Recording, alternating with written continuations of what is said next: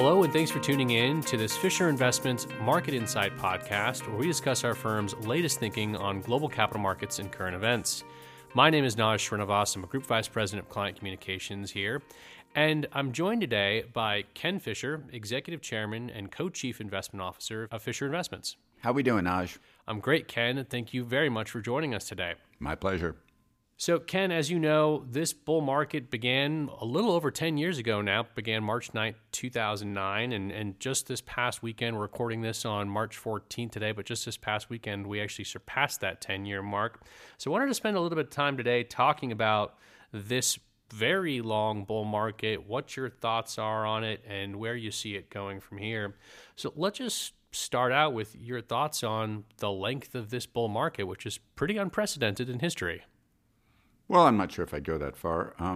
The reality is it's a very long bull market, and length of bull markets really don't have anything to do with anything any more than different colors have to do with raccoons.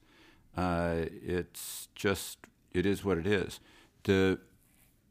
Making a long story short, the reason this bull market's been as long as it has overall is that there have been a lot of depressant features that have kept us from ever getting to the euphoric phase where people throw caution to the wind and do crazy stuff. The average annual return has been lower, so the length has been longer. As I have said over and over through the course of this bull market, the best way to think of bull markets is John Templeton's four-phase model that articulated that bull markets are born on pessimism, grow on skepticism, mature on optimism, and die of euphoria. And we have a hard time in this bull market ever even sustaining optimism for very long. So we got to optimism very nicely in 2017 with great stock market returns and people thinking we had a bright future, and then we dashed that as a society in 2018 and moved back into a world that became more skeptical than optimistic. And we've never gotten close to euphoric, as evidenced by the fact that we've never really had a vibrant IPO market in this bull market. If you keep sentiment dour and returns on average not that high, you get a longer bull market. Not a lot more complicated than that. What are some of those depressant features that we've experienced in this bull market? Well, the first one, of course, was the relative size of the bear market that preceded it, which caused people to lower their expectations and expect an ugly world. The second one is the complete misbelief that quantitative easing was somehow stimulative and inflationary. As we've written here for the entire length of this bull market, quantitative easing which has been deployed in other places before, is fundamentally misunderstood. It's never ever stimulative. It's never ever inflationary. It doesn't increase the quantity of money, which is what you need to do to get inflation. It's always contractionary and deflationary, and has been every place it's been deployed, has been this time. So in the first couple of years it was deployed. While people were thinking that we were going to get a stimulative inflationary force to keep us alive in a tough time, we actually had the quantity of money shrink, a point that still to this day most people don't understand because they never looked for it. And then after that, throughout the course of this entire expansion from 2009 on, the quantity of money has grown at the slowest annual rate of any economic expansion or bull market in measurable history. From that, you have this world where people said the only reason we're having an expansion is because we're flooding the system with money, when in fact we had a low interest rate, tight money policy that was contractionary and deflationary, and we were having an expansion despite quantitative easing, not because of it, but that kept people on the dour side. And then you had the little piggies problems in the 5-6 years ago, and Portugal, Italy, Ireland, Greece, and Spain, and their concerns and the double dip problems that occurred in Europe because of that. And then, of course, there was the fear of Trump and all things said Trump, that ran on in 2016. You've had a lot of these, but meanwhile, the bull market's been and the economic expansion on a global basis, a little weaker here, a little stronger there, has been a little bit like the little engine that could just chugga-chugga puff-puff, chugga-chugga puff-puff, beep-beep. And that's kind of been the way it's been. Ken, what surprised you the most about this bull market? Oh, I think the part that's surprising the most is the degree to which things that are right in front of people's faces they can't see.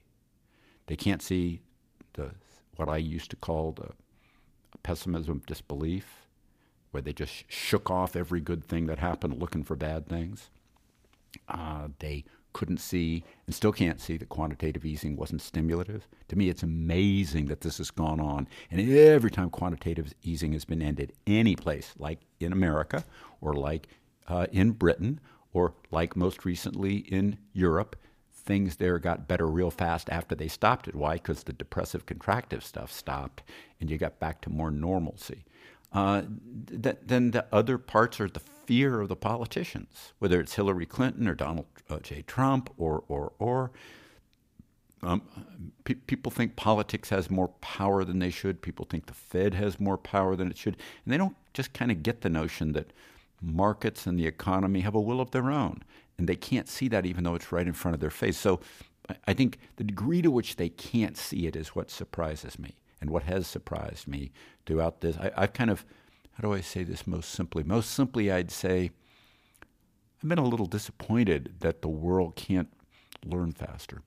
What about the changing nature of the news media and the speed at which information is disseminated, following barriers to entry in quote-unquote journalism, things like Twitter?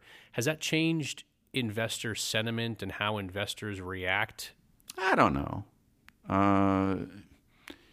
Journalism's had a tough time for a long time.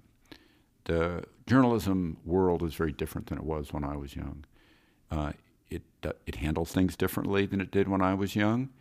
It struggles for financial survival. I mean, they just financially had a very tough time. The world of journalism is just actually much smaller than it used to be. There are many less journalists. There are many less newspapers. The newspapers are thinner. The stuff online is full of kinds of things you never used to see. Much more opinion, much less hard news. The hard news is often depicted as opinion. And you could, as I think everybody knows, you could tune into the news, whether on TV or online, at CNN versus, let's say, Fox, and you would see almost completely different stories as if you were talking about two completely different worlds. And the people that like the one hate the other and vice versa. Does that make us more strident as people? I think it does. Does that probably contribute a little bit to our dourness? Yeah, it probably does, because we see a lot of stories we don't like. On the other hand, does it really change much in the long term? I don't know. I'm kind of skeptical of that. I've never believed that news really controlled markets. I've more or less believed that news reflected markets. Thinking about that a different way, if you were to accept my latter statement, which I'm not sure is right, but if you were to accept it, and if you were to accept this bull market has been very long and we still haven't gotten to euphoria, then what you would expect is when we finally get to long enough, big enough, strong enough that we do get to euphoria, you would expect to see the media flip toward euphoric stories, which is what the media used to do. Well, that begs the question, how much longer can this bull market go? How much longer until we hit euphoria? There's no rules about that, because all you got to do is have enough stuff to keep people from... It's not like biological stuff. People always, because we're biological beings, try to compare it to things that are lifelike, as if there was a death number. You know, one of my grandkids, when she was little, would say, "Gee, Paul, what's the death number?" And she was kind of fishing for when were the ageds in her life going to die, or when's she going to die? And the answer is there is no such thing when it comes to markets. Bull markets die because you either hit euphoria or because a big, bad, terrible thing that hadn't been pre-priced comes along and knocks enough, surprisingly, off of global GDP to create global recession. That could happen next year, or it might not happen for 5, 6, 7 years. As long as the economy keeps trugging along without too much optimism, without too many people doing too many crazy things, they go on a long, long, long time. Normally what has happened in history that's not happened in this cycle is before very long, people start to get wild and crazy. And we haven't had a lot of wild and crazy. People remain, they get a little bit optimistic, and then they pull back and get cautious. Then they get a little bit optimistic, and then they pull back and get cautious. I repeat, as I said earlier, it's just amazing to see that we're this far along in time and we haven't had any kind of a robust IPO cycle at all. No, in my 1987 book and an upcoming USA Today column, I'm doing a modernized version of what I did in my Wall Street Wall 1987 book, which is IPO means it's probably overpriced. And my point being that the lack of a robust IPO world is actually a bullish sign. Earlier, you mentioned that investors were starting to get optimistic after 2017, and then we had all the volatility in 2018, a downward corrective move the early part of the year, and then another more steep one at the end part of the year. Volatility, you've mentioned before, is always and everywhere possible for any reason or no reason at all. Looking ahead, can volatility be a depressant on investor sentiment? Oh, I don't think so. I think the way people are is today's volatility they feel, and they forget all about yesteryear's volatility. Markets aren't as volatile as they used to be. Markets aren't nearly as volatile as they were when I was young. It takes a lot more money to move the market now on balance than it did. Sometimes markets get thinner, sometimes not. That's always been true. Markets bounce around like crazy. Markets have always been volatile. Now we feel the current volatility, just like when you get punched in the face, you feel it right away, but the pain, 3 years earlier when you got punched in the face, you don't feel anymore. And I just don't believe that volatility is any kind of a cause. Volatility is a result. So looking ahead to 2019, what's your forecast for the year? This is a great year because last year wasn't. Let me just rattle off phenomena. When we've had a negative year in the global stock market, we've always had a positive year the next year unless you had world war or global recession. We're not going to have either one this year, so you get a positive year. The correction that was almost big enough to be a bear market but wasn't, that ended on December 24th, or depending on how you measure it, the beginning of the day after Christmas, was the closest correction or bear market bottom to the end of a calendar year in measured history.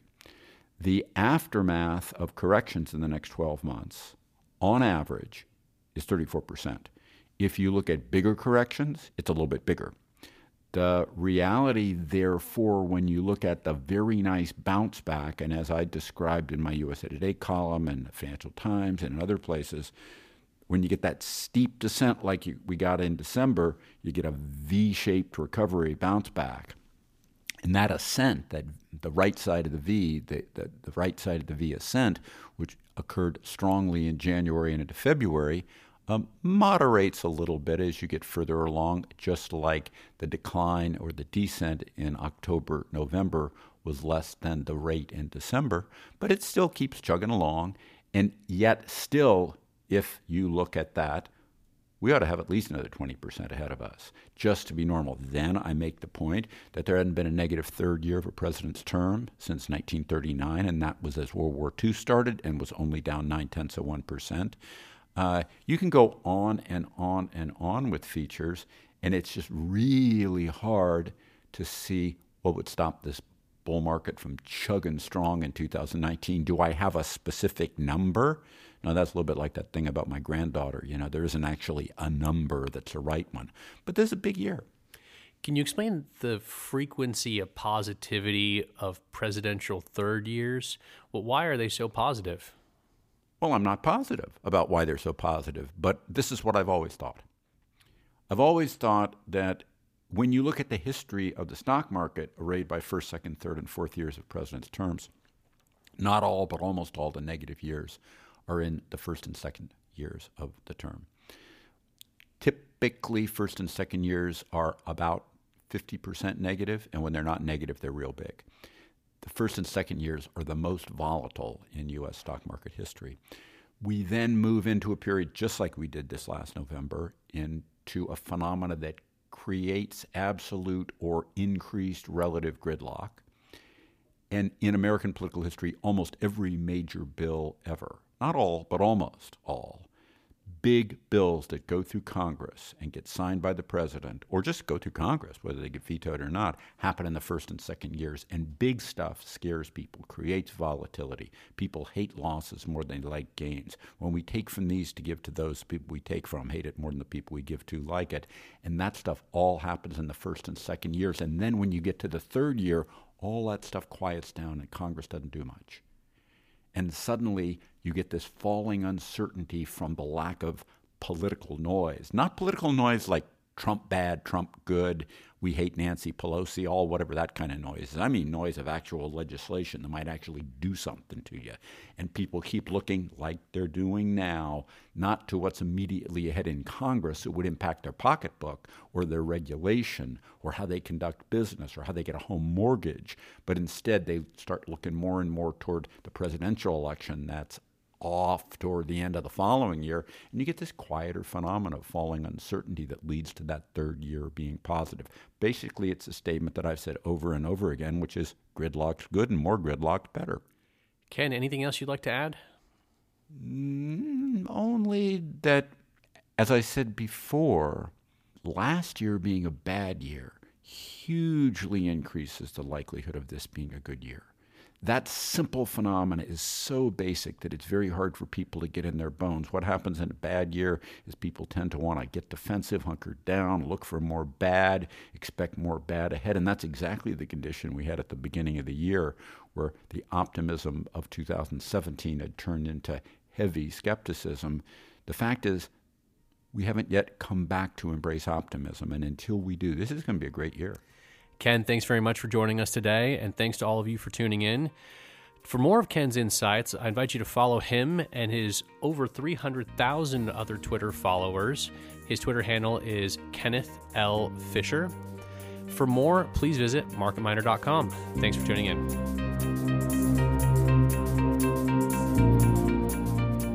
Investing in securities involves the risk of loss. Past performance is no guarantee of future returns. The content of this podcast represents the opinions and viewpoints of Fisher Investments and should not be regarded as personal investment advice. No assurances are made we will continue to hold these views, which may change at any time based on new information, analysis, or reconsideration. Copyright Fisher Investments 2019.